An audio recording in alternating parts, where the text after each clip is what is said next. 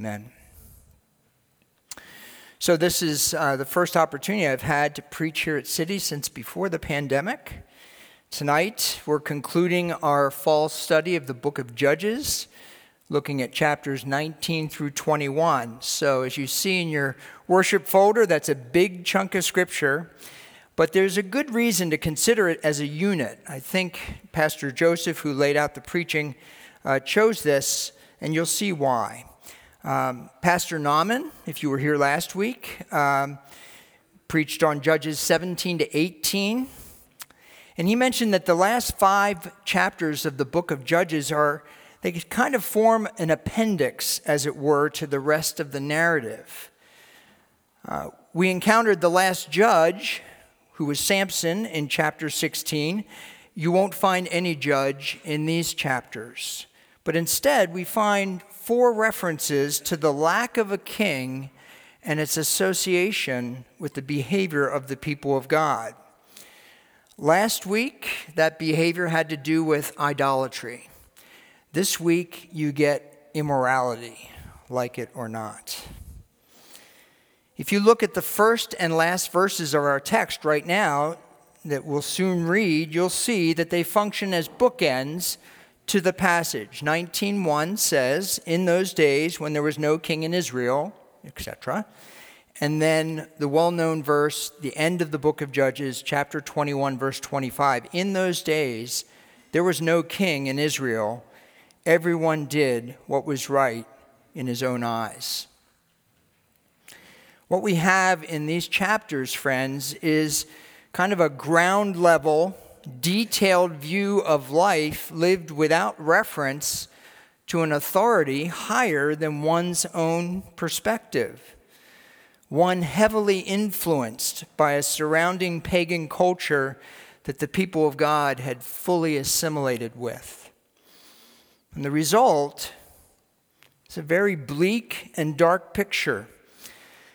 One that reminded me of a cynical and perverse song that the college guys in my dorm would sing on a classmate's birthday. I hate to admit that I joined in the joke, but I did. The song went like this. "Happy birthday, happy birthday, people dying everywhere, death, destruction, and despair. Happy birthday, happy birthday."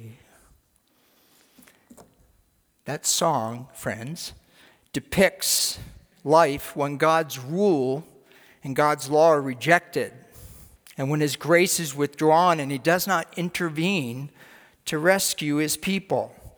I think it actually nails the main point of the difficult narrative that we're going to read in Judges 19 to 21. It's kind of the point of the passage. With no king to rule or to rescue, doing what is right in our own eyes leads to moral chaos. And tonight I'd like to make this proposition drawn from this portion of the word. Just like our spiritual ancestors, the Israelites, we are far more wicked and desperate sinners than we ever imagined. We need the true and the risen King Jesus to rule, rescue, and restore us, which is our ultimate inheritance. So I'm going to read the text. We don't have the whole text. It's 103 verses, and I've chopped it down to 54. We're going to read it in stages. Since it's such a long passage, I'm going to be filling in some of the gaps to have you understand the narrative. This is really almost like a short story from beginning to end. And then we'll talk at the end about how we respond to this word as a whole.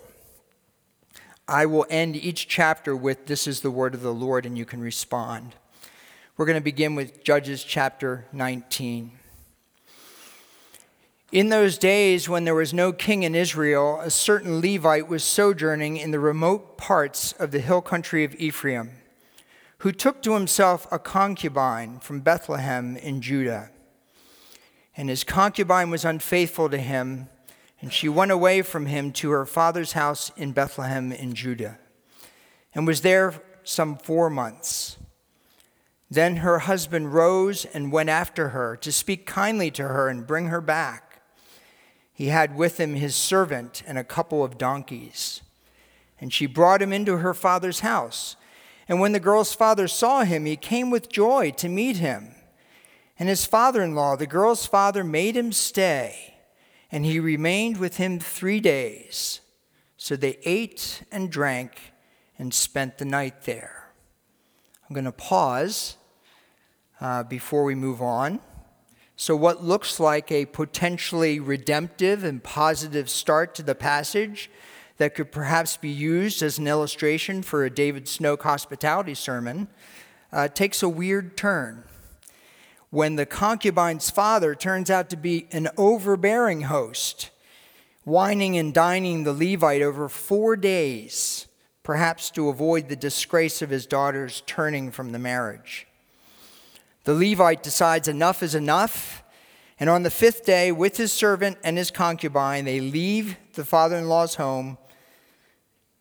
The late start in the day means they won't make it home by dark, so they must find lodging in a nearby town. Well, will it be the Canaanite city of Jebus, which actually became Jerusalem, or the Israelite town of Gibeah, which is of Benjamin? The Levite wants to avoid foreigners, so he chooses Gibeah, but as they arrive at dusk, there's no hospitality offered. And so they plan to stay overnight in the open square of the town. That is, until they encounter an old man coming in from the fields, who himself is an out-of-town Ephraimite, who asks about their plans, and he offers them the hospitality of his home, but warns them against staying in the open square of the city.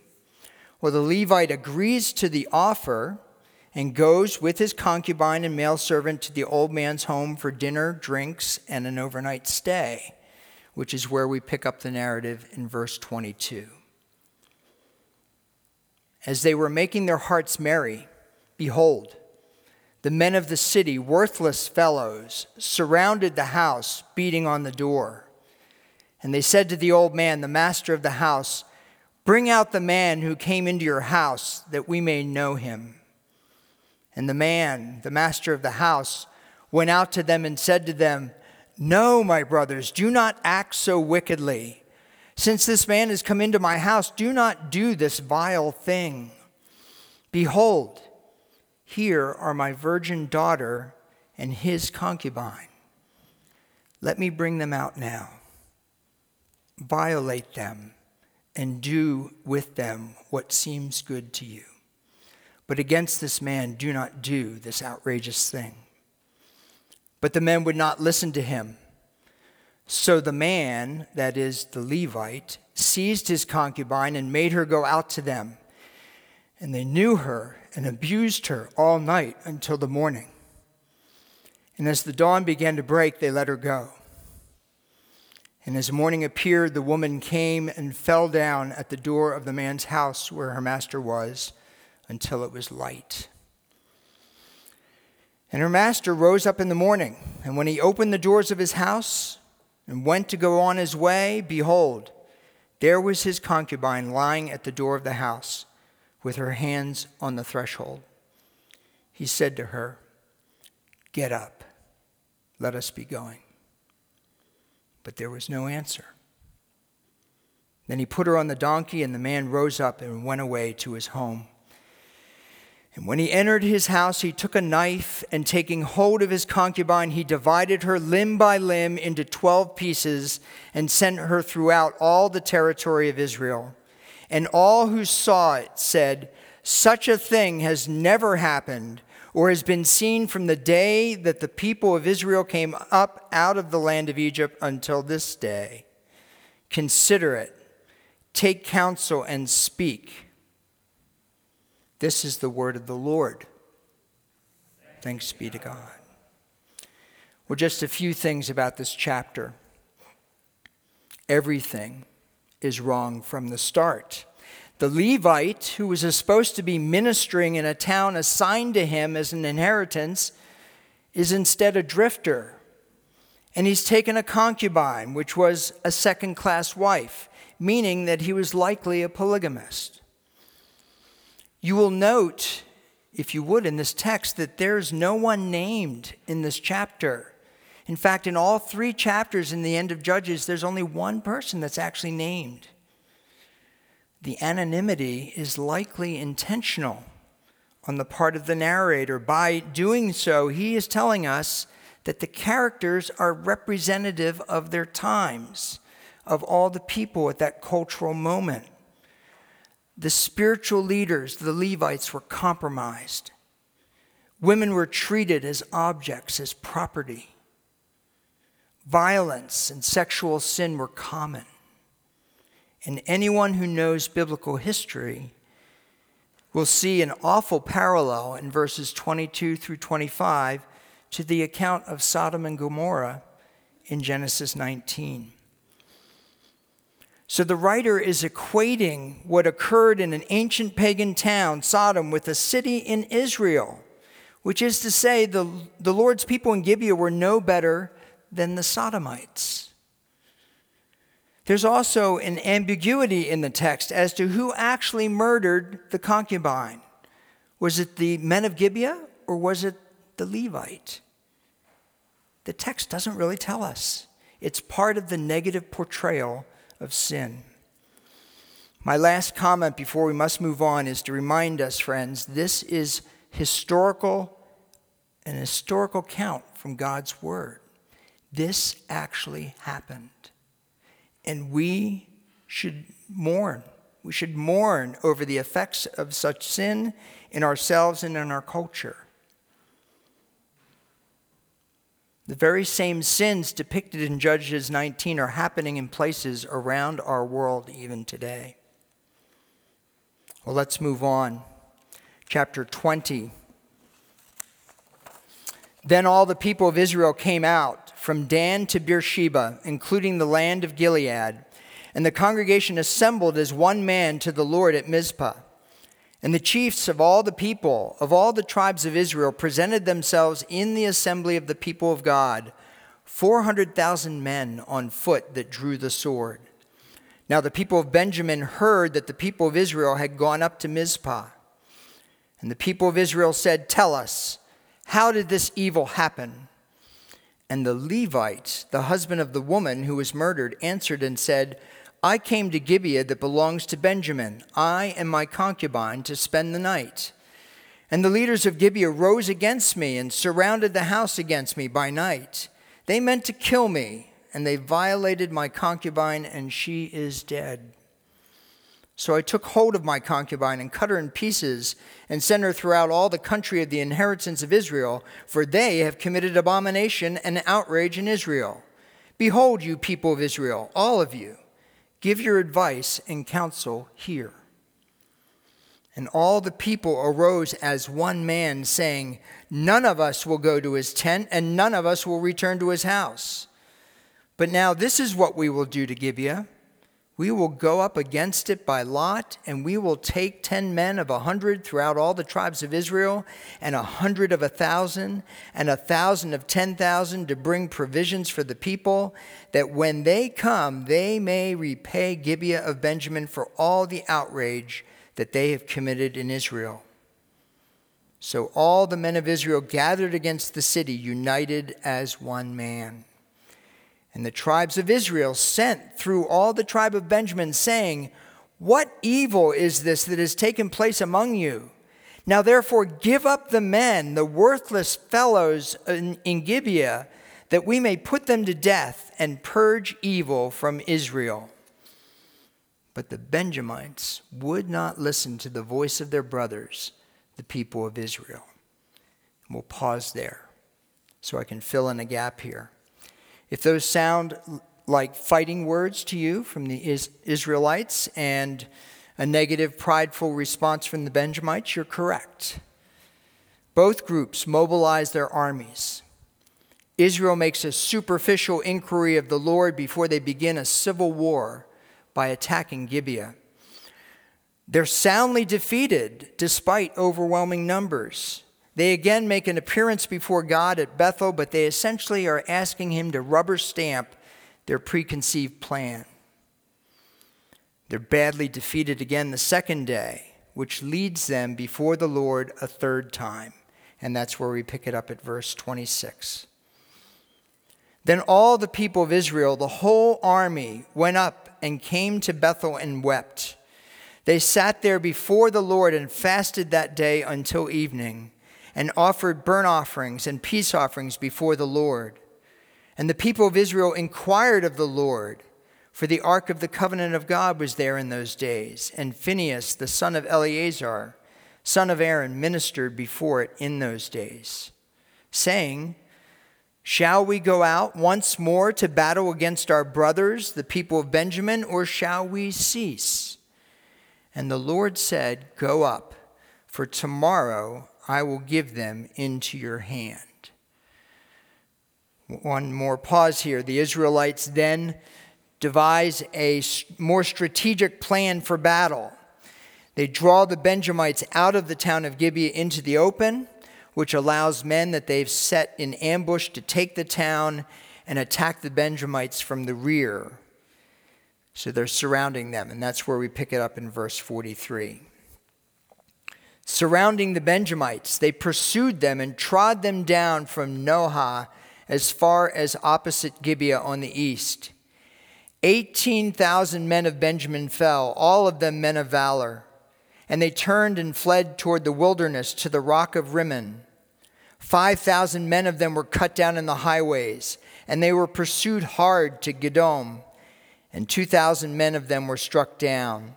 So all who fell that day of Benjamin were 25,000 men who drew the sword, all of them men of valor. But 600 men turned and fled toward the wilderness to the rock of Rimmon, and remained at the rock of Rimmon 4 months. And the men of Israel turned back against the people of Benjamin and struck them with the edge of the sword, the city, men and beasts, and all that they found. And all the towns that they found they set on fire. This is the word of the Lord. Thank you, God. So now we see tragic escalation of the effects of sin in a people who historically have been shown much grace, who were delivered from bondage in Egypt and given an inheritance in the promised land. Now they're tearing themselves apart as they attempt to bring forth justice in their compromised society. The narrator has included great irony in his account, in that the greatest unity of purpose and action found in the entire book of Judges happens how? In response to the account of a compromised Levite who has edited the truth of his callous sin and treatment of a woman who was his lover. And instead of dealing justly with the Levite and the gang of rapists in Gibeah, the Israelites and Benjamites escalate into civil war and genocide. Now, in case you're having trouble identifying with major sins as we're seeing here, friends, may I ask, who among us, who among you, has not edited the truth, like the Levite, when we're confronted with our own sin and responsibility? Let's move on. Chapter 21. Now the men of Israel had sworn at Mizpah, "No one of us shall give his daughter in marriage to Benjamin." And the people came to Bethel and sat there till evening before God, and they lifted up their voices and wept bitterly. And they said, "O Lord, the God of Israel, why has this happened in Israel, that today there should be one tribe lacking in Israel?" And the next day the people rose early and built there an altar and offered burnt offerings and peace offerings. And the people of Israel said, "Which of all the tribes of Israel did not come up in the assembly to the Lord?" For they had taken a great oath concerning him who did not come up to the Lord at Mizpah, saying, "He shall surely be put to death." And the people of Israel had compassion for Benjamin their brother and said, One tribe is cut off from Israel this day. What shall we do for wives for those who are left, since we have sworn by the Lord that we will not give them any of our daughters for wives?" Let me break here. Two rash vows described in the first part of chapter 21 lead to two tragic and sinful human solutions to a problem of their own making in the latter part of the chapter. The first involved the clan of Jabesh Gilead, who apparently did not attend the great assembly at Mizpah, and they were therefore singled out for complete destruction, holy war, as a result of verse 5, the great oath. However, to keep the rash vow of verse 1, a plan was made to identify and spare the virgin daughters of Jabesh Gilead so that they could be given to the remaining 600 male Benjamite warriors at the Rock of Rimmon. 400 women were taken, which, if you do the math, isn't enough. That's where we pick up the narrative in verse 13. Then the whole congregation sent word to the people of Benjamin who were at the Rock of Rimmon and proclaimed peace to them. And Benjamin returned at that time, and they gave them the women whom they had saved alive of the women of Jabesh Gilead, but they were not enough for them.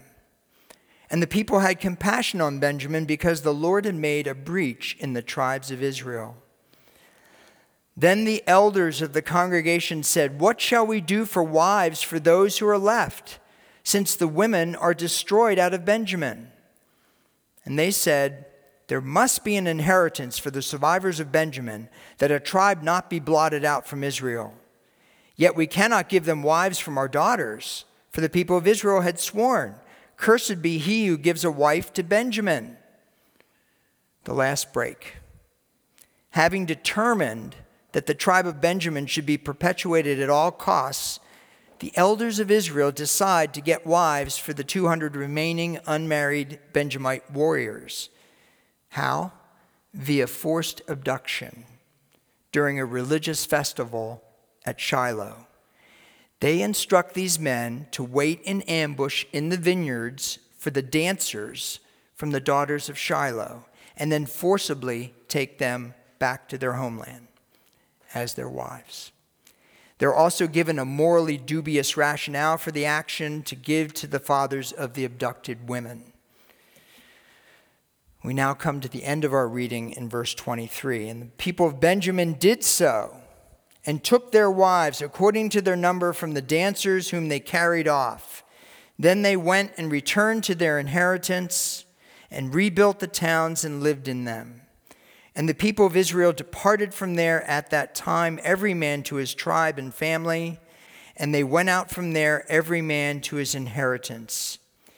In those days there was no king in Israel. Everyone did what was right in his own eyes." This is the word of the Lord.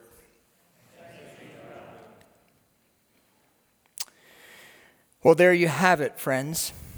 After awful sexual sin and perversion, murder, lying, and cover-up, civil war and genocide, we can now add the sins of rash oath-taking that lead to manipulative schemes involving more genocide and now kidnapping. And the manipulation is being done by who? By the elders of Israel, no less, which makes me tremble as an elder of God's church. Oh, the tangled web we weave when first we practice to deceive. The effects of our sin multiply as ripples from a single stone dropped in the water. In those days there was no king in Israel. Everyone did what was right in his own eyes. Well, let me conclude this extended meditation. The end of Judges is one of the hardest reads in the Word of God. There are great sins of commission and omission and manipulation. It is damning and uncomfortable. But friends, you and I will never understand and experience the wonder of the gospel of grace until you and I understand and own the depths of our depravity as sinners. To return to my homiletical point, just like our spiritual ancestors, the Israelites, we are far more wicked and desperate sinners than we ever imagined. We need the true and risen King Jesus to rule, rescue, and restore us, which is our ultimate inheritance. That last word, inheritance, is perhaps, I think, the only hint of hope in this passage. Would you look at verses 23 and 24? Because the word is twice mentioned there. The God who had promised Israel an inheritance in the land of promise is still present, friends. He is still gracious. He is still their God at the end of the day. The presence of chaos does not mean the absence of God. For the ultimate chaos, the abandonment of the sinless Son of God on a Roman cross by his just and loving Father to secure an inheritance for his chosen people by grace, it's in view even at this lowest point in the history of that people. So inheritance is where I want to land this evening. I'm going to invite Pastor John McCombs to lead us in the celebration of one of the greatest tokens of our inheritance in Christ, the Lord's Supper. I'd like you to hear from the Apostle Peter this word as I close and then pray.